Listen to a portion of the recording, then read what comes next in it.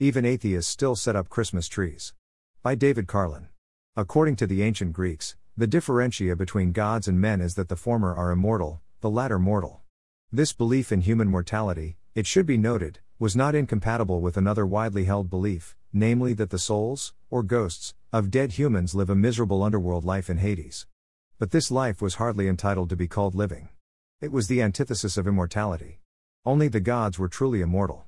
In time, however, certain teachers came along, the Orphics, the Pythagoreans, Socrates, Plato, and others, who held that human souls too are immortal, or at least are capable of immortality. But given that immortality was the distinctive privilege of the gods, this was tantamount to saying that human souls are godlike, they're actual or at least potential gods.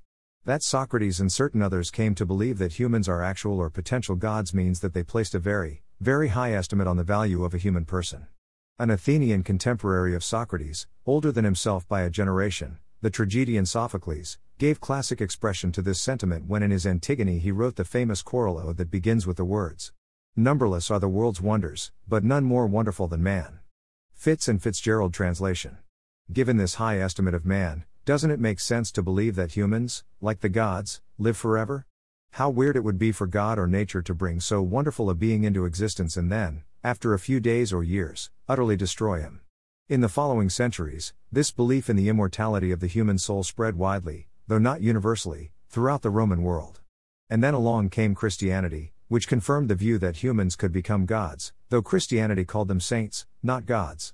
The new religion also confirmed the other Greek belief, the dark belief in the eternal misery of Hades. Persons who had been virtuous in this earthly life would become gods/saints, persons who had been wicked would be sent to the inescapable prison called Hades. Well, that was a long, long time ago. Christianity became the official religion of the Roman Empire. And then, as the empire dissolved, it remained for many centuries the religion of both Western and Eastern Europe. And when Western Christianity in the 16th and 17th centuries split into Catholic and Protestant parts, both parties continued to believe that earthly humans are potential gods/saints, and potential devils as well. But here we are today, in the 21st century. In a highly modernized country like the United States, many in our society, including especially those in our culturally elite sections, have repudiated the old religion and its belief in immortality. Of course, many ex-Christians have not yet repudiated Christianity by making an express verbal declaration. No, they remain nominal Catholics or Protestants, but, in effect, they've abandoned the old beliefs of their ancestors. They continue to believe, based on empirical observation, that humans are capable of great goodness and great wickedness. But they no longer believe that good souls become gods/saints after death, nor do they believe that Hitler and Stalin go to hell. Now, if once upon a time the Greeks' exalted estimate of the value of the human person led, quite logically, to the belief that we humans have the capacity to become gods and to live, like gods, forever, what happens when we cease to believe in our immortality and godlike potential? Will we continue to have a very high estimate of the worth of an individual person? Or will we think of humans as nothing more than biological entities, subject to death as are all other biological entities? Will we think of ourselves as things like birds and bees, flowers and trees, things of small worth that have their brief day and then vanish forever? Will we inscribe tombstones for ourselves similar to ancient tombstones that archaeologists have found? For eternity I was non-existent, then I woke up for a moment, now I'm eternally non-existent again? If we are no longer made in the image and likeness of God, in whose image and likeness will we think of ourselves as being made? Lab mice perhaps? Or puppets? Or robots? Already, in the last century or so, we have seen striking indications of how completely a de-Christianized world can abandon the old idea, the Greek and Hebrew idea, that man is made in the image and likeness of God. And not just abandon the idea but trample it underfoot, smash it to smithereens. Think of Hitler and the Nazis. Think of Stalin and Mao and their murderous assistants.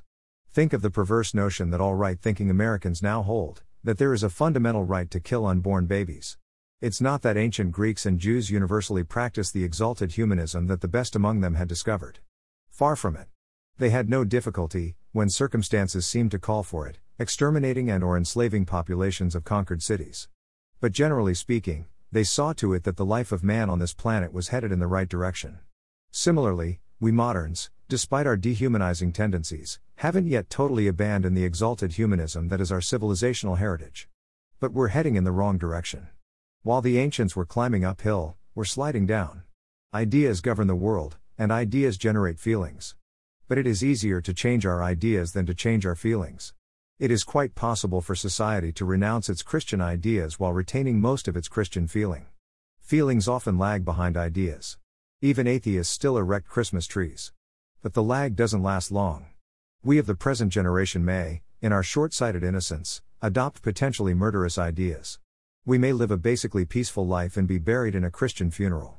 But we may leave it to our grandchildren and great-grandchildren to experience, even possibly commit, the actual murders.